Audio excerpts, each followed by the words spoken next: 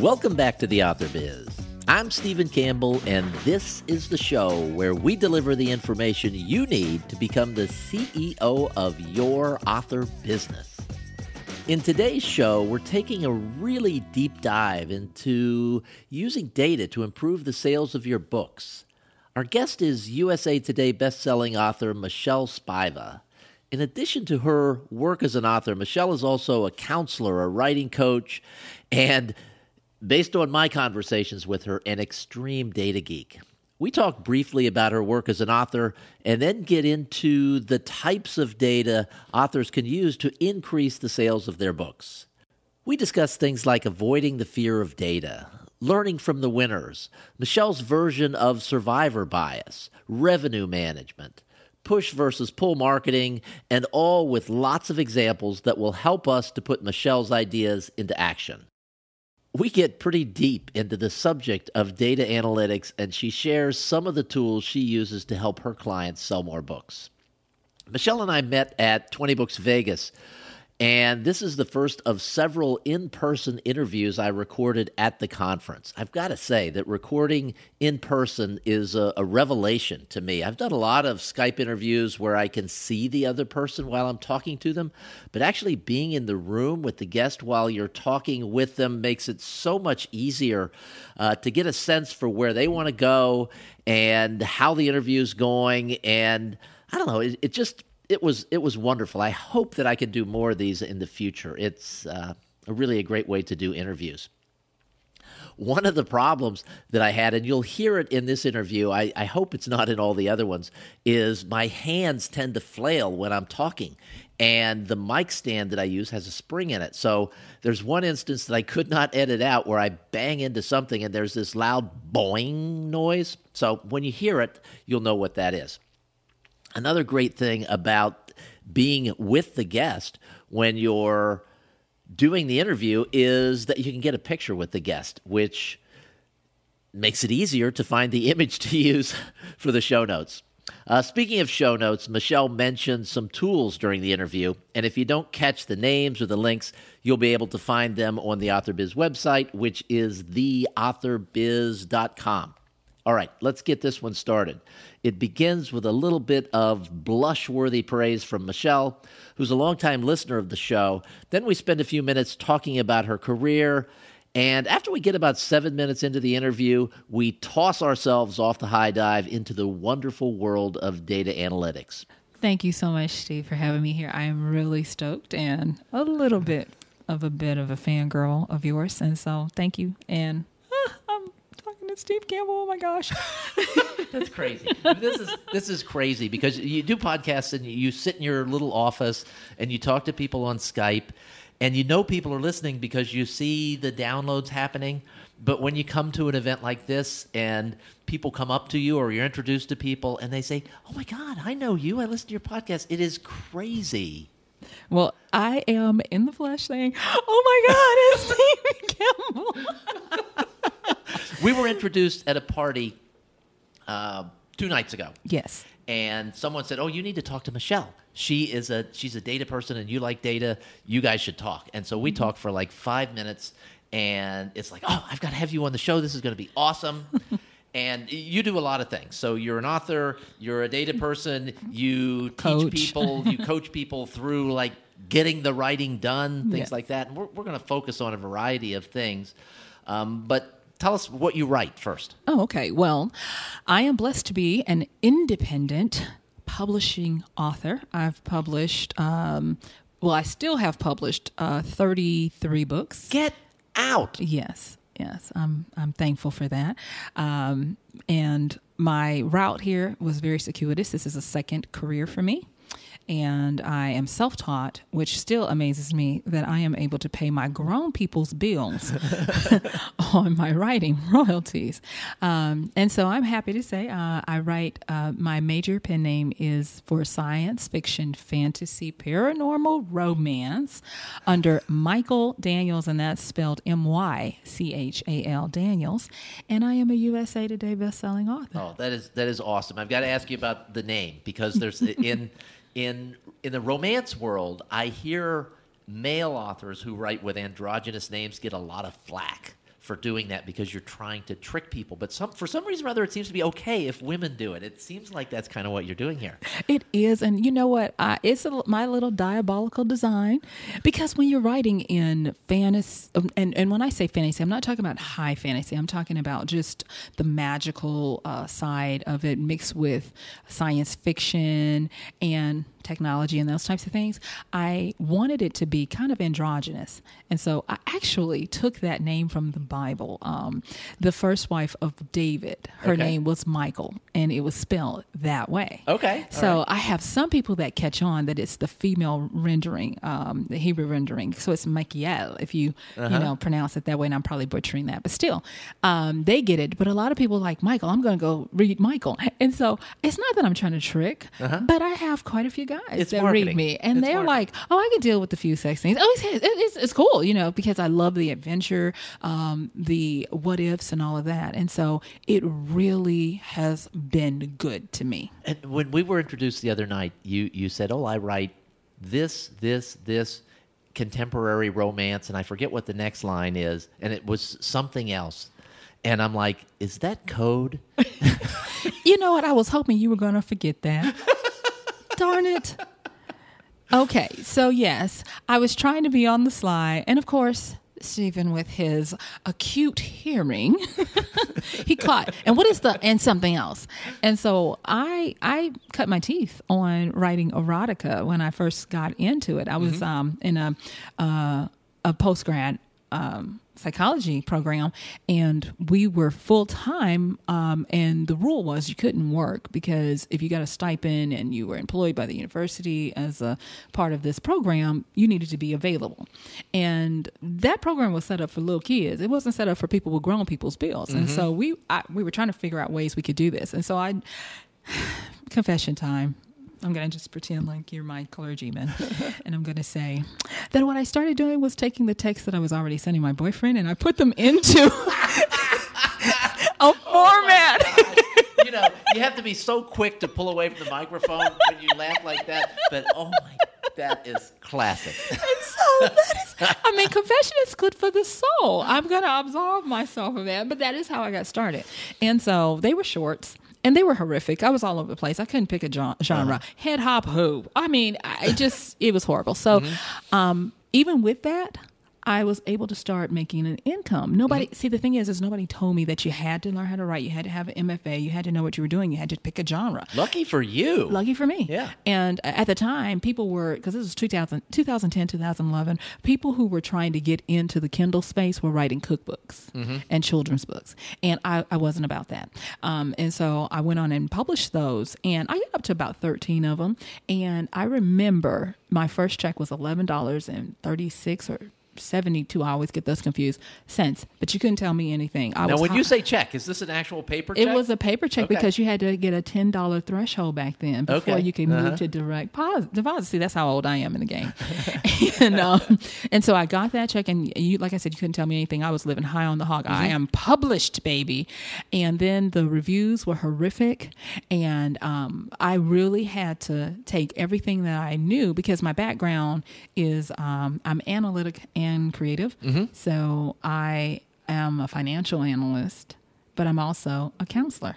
And I had to stick my money where my mouth is. And to me, writing was my biggest growth opportunity, because I had to deal with rejection, but I was like, I'm not giving this money up.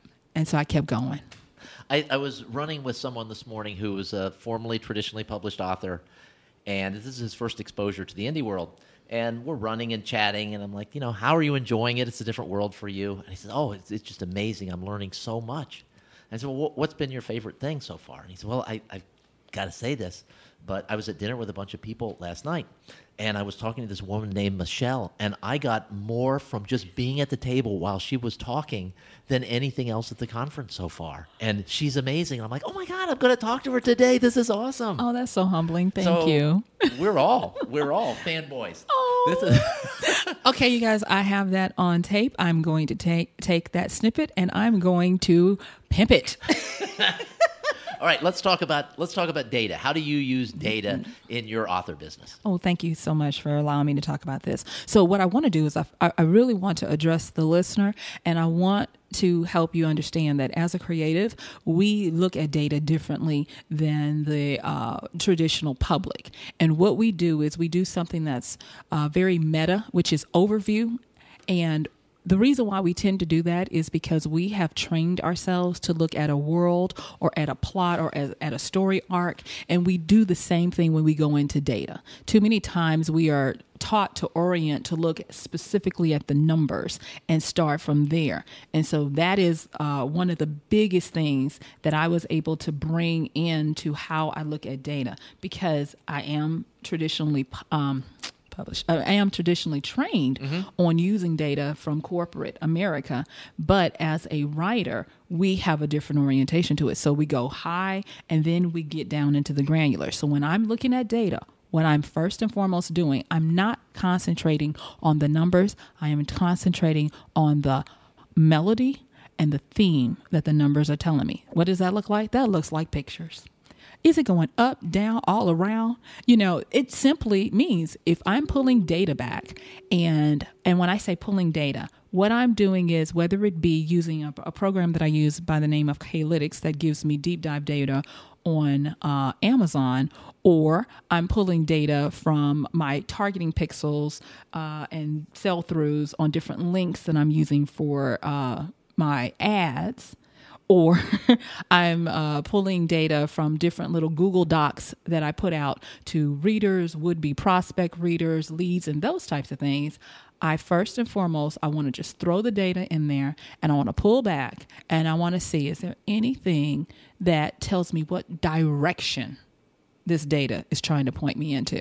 When I do that, it usually tells me up, down, flat, or all around. And when you talk about up, down, flat, or all around, are you're talking about a variety of things. You're not just talking about a sales graph that might go up and to the right like we want to see the sales graph. So give me an example of something that you're specifically looking for that I wouldn't be looking for. Because if I went in, the first thing I'm looking for is like, show me that sales graph. Oh, wow, awesome. Okay, so I'll start here. Okay. When you first start looking at data, so if you get it from Salesforce or any of these other places, it's going to be raw data. So the first thing you want to do is you just really want to sort. You want to sort descending. If you're working in Excel or a Google Sheets or something like that, you want to sort descending. And when you sort descending, you're going to look for, are the numbers in correlation with your dates? Are they going up or down?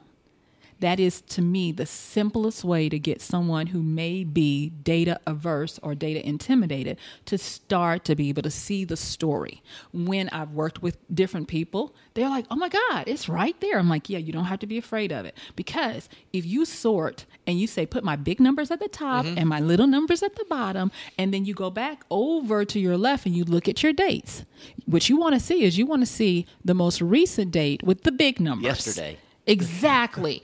And you want to see the smaller numbers with the date furthest away. That makes sense, now, right? Do you, like most people listening to this would go, okay, I go to Amazon, I download the last 30 days data or whatever. Do you keep it are you building upon a spreadsheet or a database or something that just goes on and on and on and on? So you've got this data from forever. Oh, so I can talk on that level? Yeah. Okay, great. Yeah. Okay, I didn't know what level we were talking. Okay, so what you want to do is you want to start building historical data analysis. You can start with month over month, quarter over quarter, year over year. And what you want to do is you want to learn industry-wise as well as specific, because everybody's data is going to look different. So industry-wise, if you're going to look for your best opportunity months with regards to Amazon, not the whole book industry, but October and February are going to be the months where there is most advantage for you to make big moves. Like if you want to go for your letters or you want to launch a new series.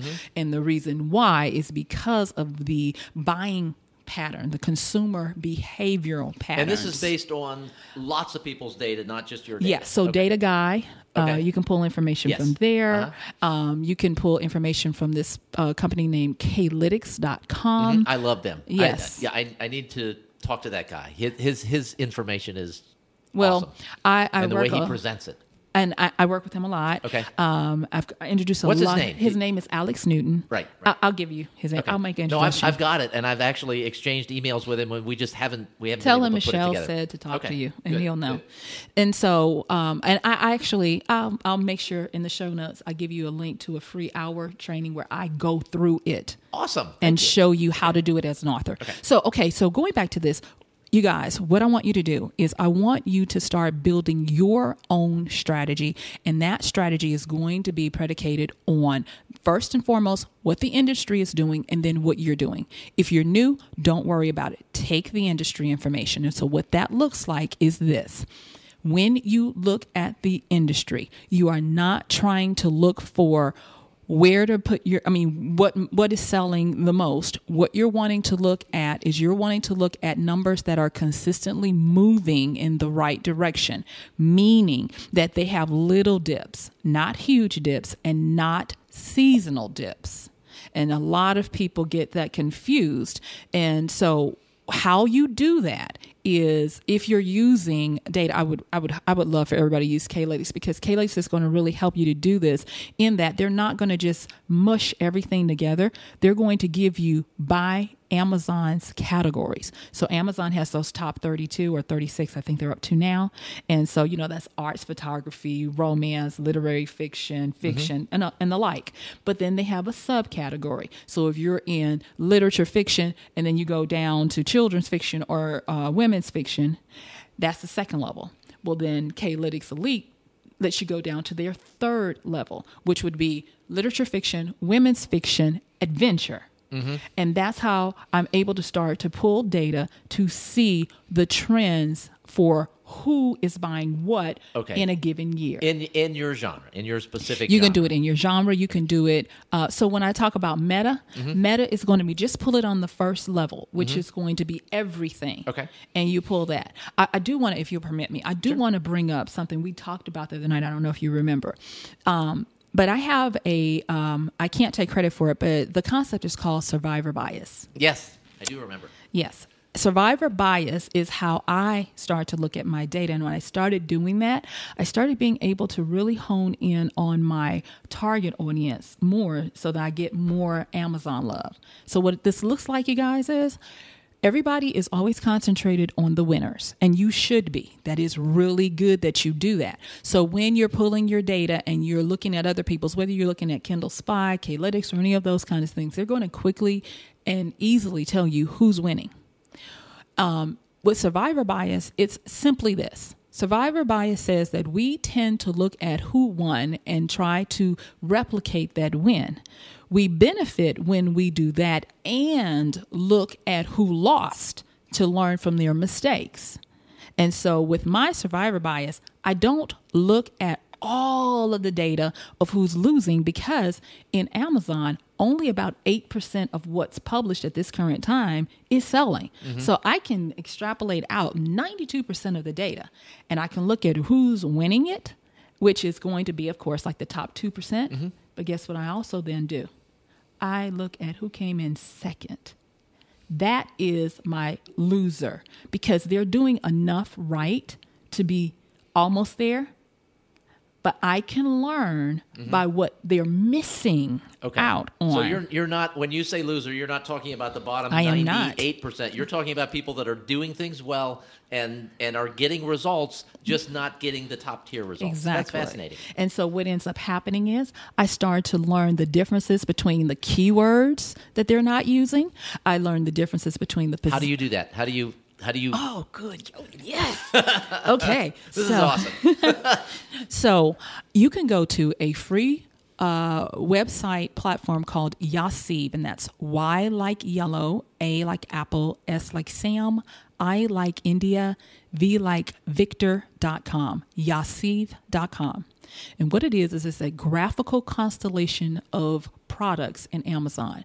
It's all for free because the guy gets an affiliate if you click on his link and use it. So that's how he gets paid. Mm-hmm. But you go in and you tell it, I want you to look for books. You can even say, I want you to look in the Kindle store. And you look in the books. You can use it by title author, or even keyword. So what I then do, now I use K-Lytics, and I like K-Lytics because K-Lytics gives me a month's worth, not a one-day snapshot. I go in, and once I have determined who my winners are and who my second places are, I go in, I look at my winners, and what they'll do is they'll give you a graphical representation of a book with all these other books around it. And guess what, Steve? It has arrows, and the arrows go either in or out of the book, and that lets you know just by looking how much power that book has in the Amazon algorithm, because the graphical will tell you this has 56 points coming into it or 56 going out, and so it starts to tell you what is generating the market, whose book is propelling other books. So you're looking at what we would call a nexus book, and then you can see all of its also bots. And so it's like shooting fish in a barrel that I can see a picture and I can see that book. When you click on it, it brings up, it has an API that hooks directly to Amazon. So it tells you its sales rank, pages, pricing. It will give you keywords that it pulled from the API. And then you can click on customer reviews and go through that. And what I do is I take those keywords for the winners, I take the keywords for the second places, and I look at the ones that aren't hitting on second place, and boom, I know what the difference is between the winners and the second places. This is officially awesome. I mean, but you see what I'm saying? Yes. And, no, this is fantastic. And so this is, and you guys, this is still data. You don't have to think that data is this intimidating number. It is still data. And what you're doing is you're leveraging existing tools that are not going to cost you anything. So then when I start figuring out those keywords, I also look at the blurbs, and the blurbs for the winners stick out in that they start to sound like each other, and they have a harmony to them, so that when I read the second tiers, they sound a little clunkier. And guess what starts to pop out? Themes. And when I say themes, I mean themes like simple words.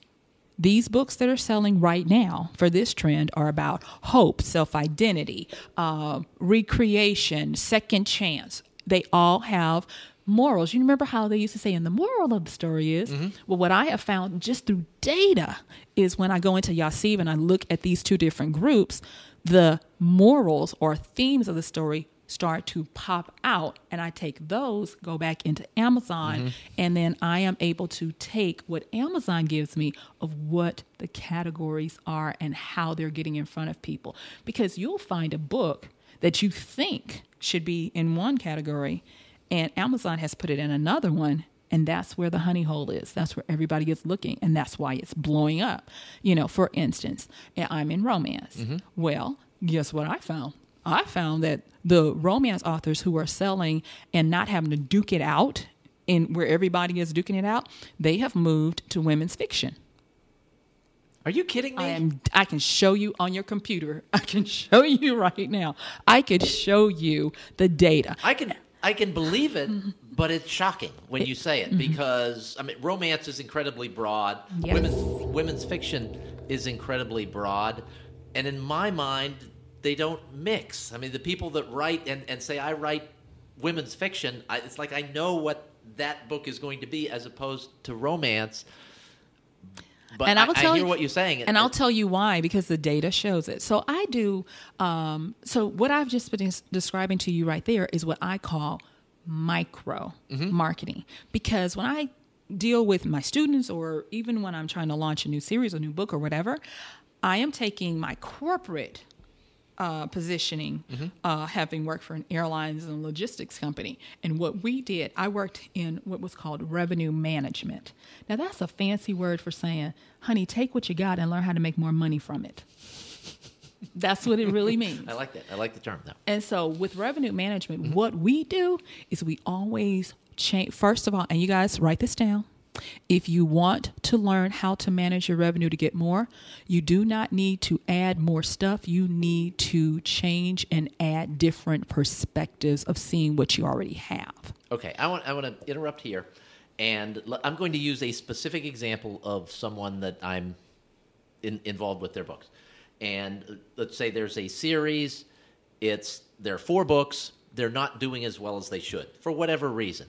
What's the first thing you would do? If you know, as an author, these books are good, the people that are reading them like them, they're leaving good reviews, they're just not selling as well as other books in the same genre, in the same categories, that are not written as well. There's something that I'm doing wrong. What's the first thing I look at? Well, the first thing I do when I do deep dives for people that come with this kind of question is we go into Amazon. So what we're going to do is instead of going big down to small, we're going to go small up to big. Okay. And so I go, and hopefully if they have even just a few reviews, we're going to click on the reviewer and we're going to see if they did any other reviews that are not books. So sometimes you'll have people who will do reviews for a product or a service or music or this or that. We love that. And I'm going to tell you why. I mean, if we need video, because I have this dumbfounded look on my face right now. Okay, so you guys, what happens is, and I know I'm a very unorthodox counterthinker, when you get a review is not just about the person reviewing your book. It is it's a well worth of information. And what we do is we go deep diving. So you want to click on, even if it says Kindle customer, you want to click on it and see if they have reviewed other things that are not books. And I'm going to tell you why we don't want books. We don't want books is because we want to use the power of Amazon as a retail distributor. And what we are looking for to see if they have reviewed other things, whether it be children's items, a pantry. I love if they've reviewed something from Amazon Pantry. That is the gold, because that gives you so much more buying behavior. And so because of that, when you are doing this, we start with what we know in the book world, which is the micro marketing part of them as a reader. Then we click on their reviews to now see them as a consumer. And thus we can go, and I don't care what they said about those things. I just want to know what they're buying. And that lets me know who I'm dealing with. Now, here is the next thing. So once I've done that, so say, for instance, you only have 10 of those.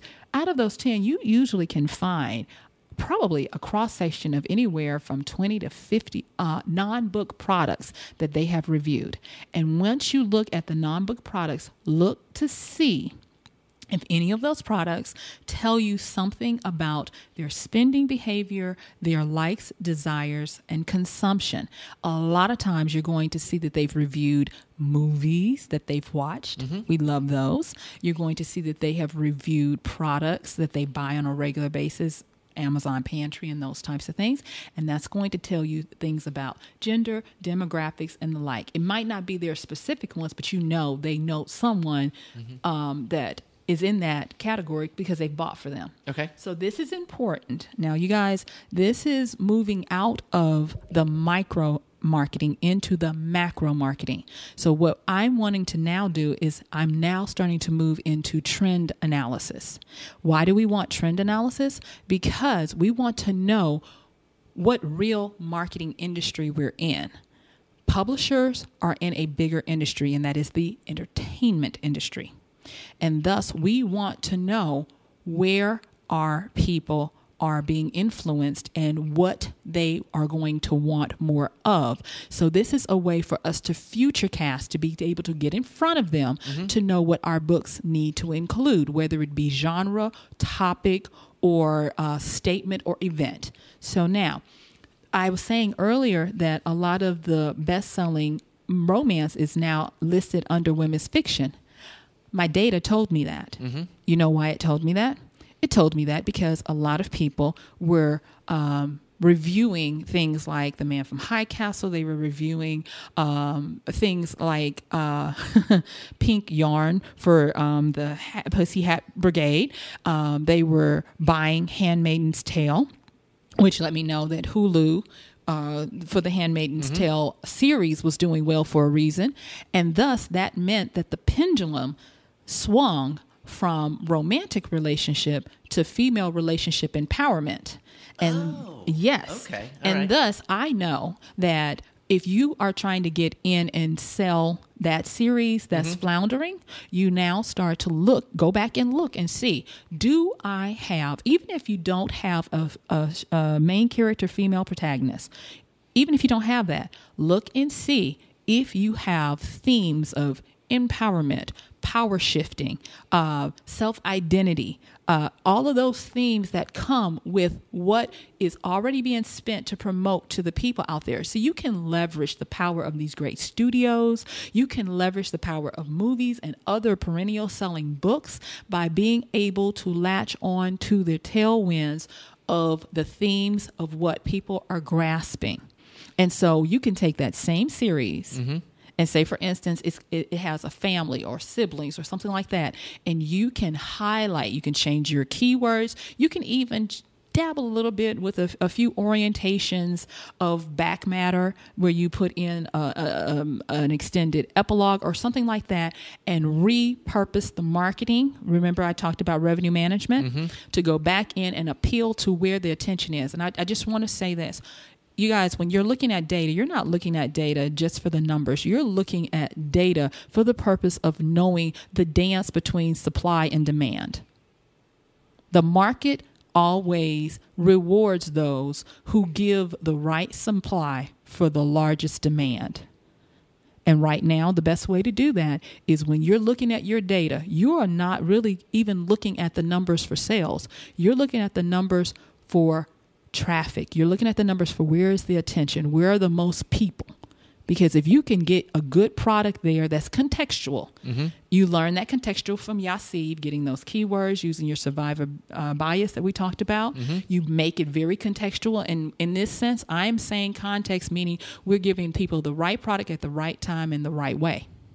And so by doing that, knowing where the most amount of people are going to be, giving them what they want, the market is going to reward you with sales. That is simply what it is. If you even look at the definition, the market rewards those who give it what it wants. Now, you work with a lot of people in this regard. What kind of result should someone expect who, and let's go back to the series, let's say it's not floundering, it's just not doing as well as you expected it to go, and you don't want to do a full-on rebrand. You just kind of want to use the data to tweak things a little bit, and that's kind of what we're talking about here, learning more about the audience and then using the data. What sort of impact could we expect to see from that? Well, results are not typical. If I had a disclaimer, I would throw it in here. So what I'm going to say is this. It really depends, and I don't want to go down a rabbit hole, but I really, if you'll just permit me, I really believe it is important for me to stress this. And this is something that you may or may not have heard, but I know in a lot of the author circles it's not talked about. But the results are going to depend on your understanding of push and pull marketing. And real quick, push marketing is a pattern interrupt. It's a commercial. It's the branding. Giveaways, bonuses, free books, beta reads, it's all of that stuff. Push marketing is for cold traffic. It is where you're saying, I know you don't know me, but buy my book. And that's where we get the statement where you have to show someone a thing 7 times before they even remember you. Well, now that number has gone up to 23. You have to show people things 23 times before they even get on your radar. So you're not suggesting then that we go onto Twitter and say, buy my book 23 times. Obviously, I'm making a joke here. But, I mean, it's the idea was, years ago, you'd hear people say, well, I have to keep telling people to buy my book because it takes 7 times before they'll do it. What you're saying is that's just not working at all anymore. I'm saying it's not working because people are treating it as an event and instead of a process. Okay. And what I mean by that is an event that we want is the buying of the book. The process that we need to use is push and pull marketing in tandem. So push marketing is that pattern interrupt. It's the commercial when you were doing something else and a commercial unrelated, uncontextualized comes and says, buy my book.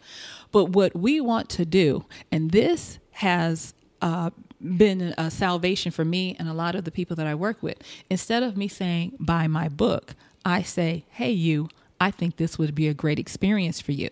And what I'm now doing is I'm shifting from a transactional relationship in my push marketing, meaning I want to sell, to a relational transaction in my marketing, meaning, hey, you, I think you might like this. I am now picking up and doing what Apple and what Coca-Cola is doing instead of what PC is doing. Hey, buy this PC for $699 for this amount of time. And so it's not where I'm saying, buy my book, buy my book. I am saying, hey, you, I think you would like me. I think you would like me. And because of that, it doesn't cause them to feel like they're being sold to. And therefore they let down the defenses and I start to warm them up to me faster.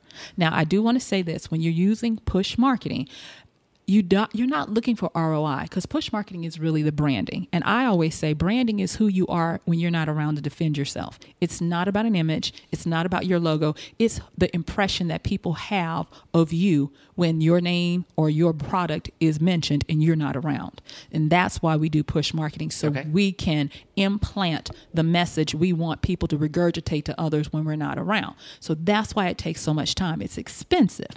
So push marketing is the commercial. Pull marketing is where the sale happens. It's where the warm traffic is. It is where the people know, like, and trust you. And that's where the ROI is. And that it costs less to do than push marketing. So let's go back to our example, because I want to be very practical about this so people can go and fix their stuff.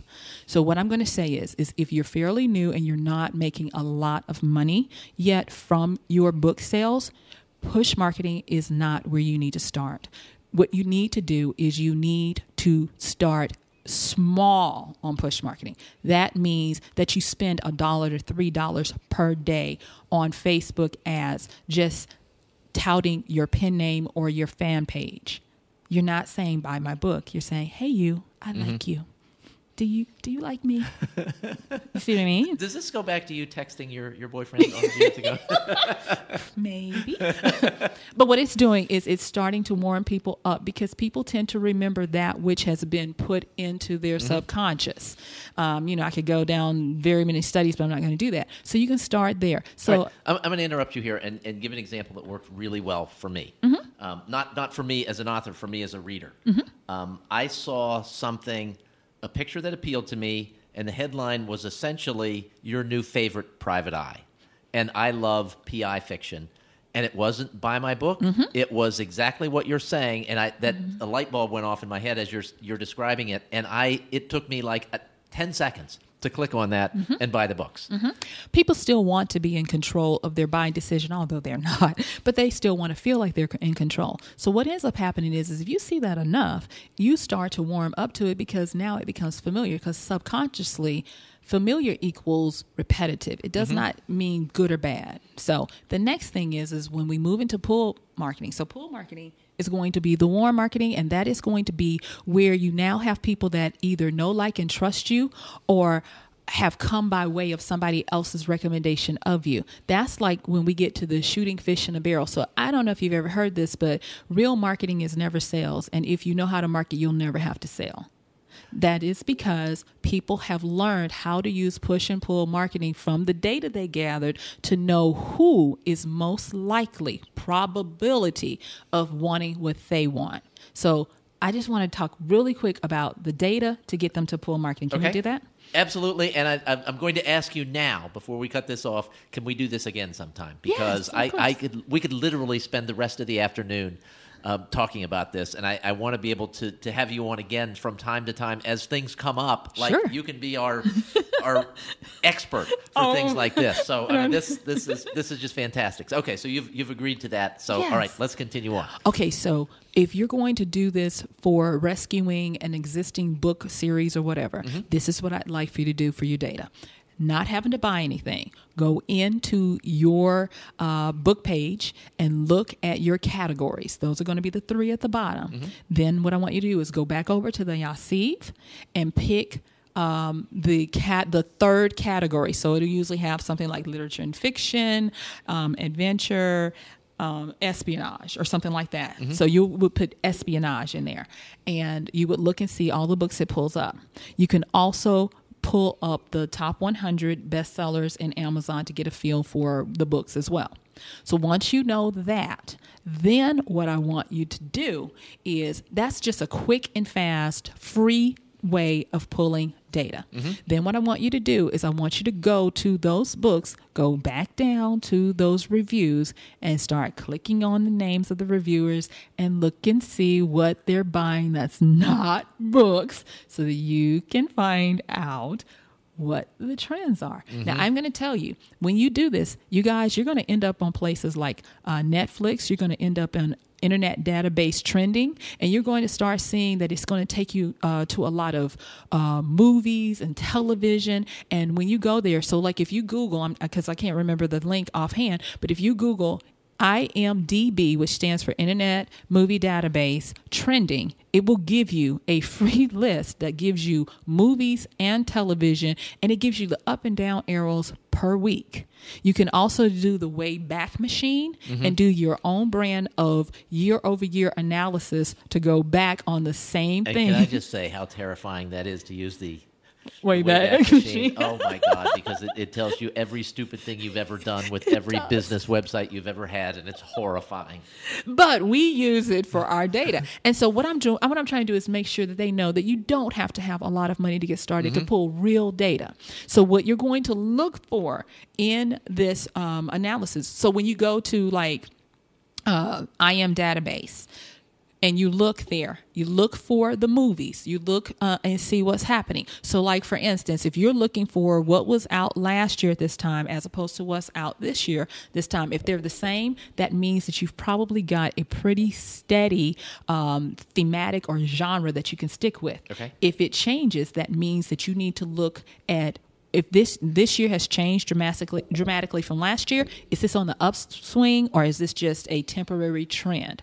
You guys are going to become data mavericks when you start doing this, because it pops out at you that this is what your general population is into, and that therefore you go from just following what is only in Amazon books to understanding what is really driving the industry of entertainment, where the dollars are being made. So you get to use the industry's money for what they know is happening, and you get to leverage that and put it into use for your own books.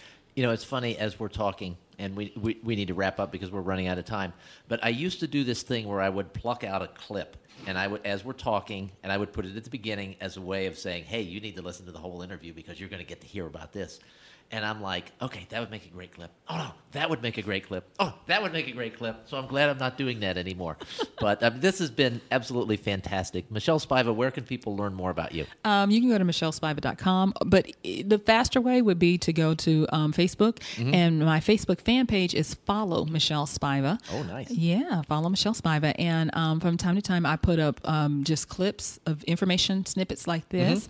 And if you go to that page, you'll actually see a link that I'm going to be putting up for a free Facebook group where I'm going to be dropping little tidbits and things like this in there for people. Okay, and you said you're going to give us a link to some free training that you have done, yes, so that'll be in the show notes? Yes, as well as Yassiv.com. So we'll have links to everything we mentioned in the show notes. This has been unbelievable. This is such a delight and a treat for me. It's great meeting you, and I'm so happy that we're connected. Thank you so much.